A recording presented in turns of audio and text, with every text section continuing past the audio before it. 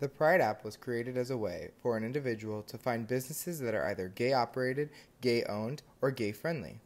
Jonathan Pritchard, the CEO and creator of the app, says he created the app to help support the LGBTQ community and ally-backed businesses of all sizes, and to provide a platform for smaller businesses so that they can be seen.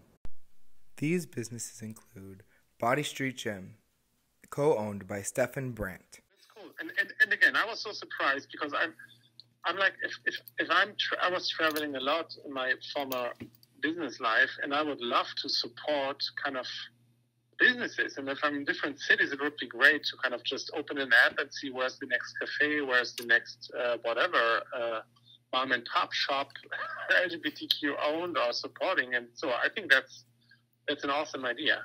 Richard has always tried to give back to the community wherever he can. When I came down to Florida, I joined PFLAG, and I was in Newport Richey, and they called me up, and they're like, Jonathan, we have these two kids that are living in their car. They're 17. We know you have an extra bedroom. Would you be willing to take them in, And then I took them in.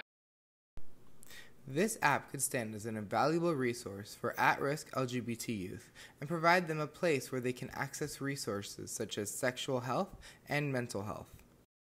Amelia James discusses her experience as a trans woman and how it would feel to have more transgender individuals be visible due to this app. Not everyone is as confident as we are. As much of the confidence is maybe a facade to make ourselves more secure. Not everyone has that level of confidence, has that security. So I think just someone like me or you, just kind of existing like we are in a public space can be very, supportive. It can be very, reassuring to other queer people. Nicholas Valdes, WUFT News.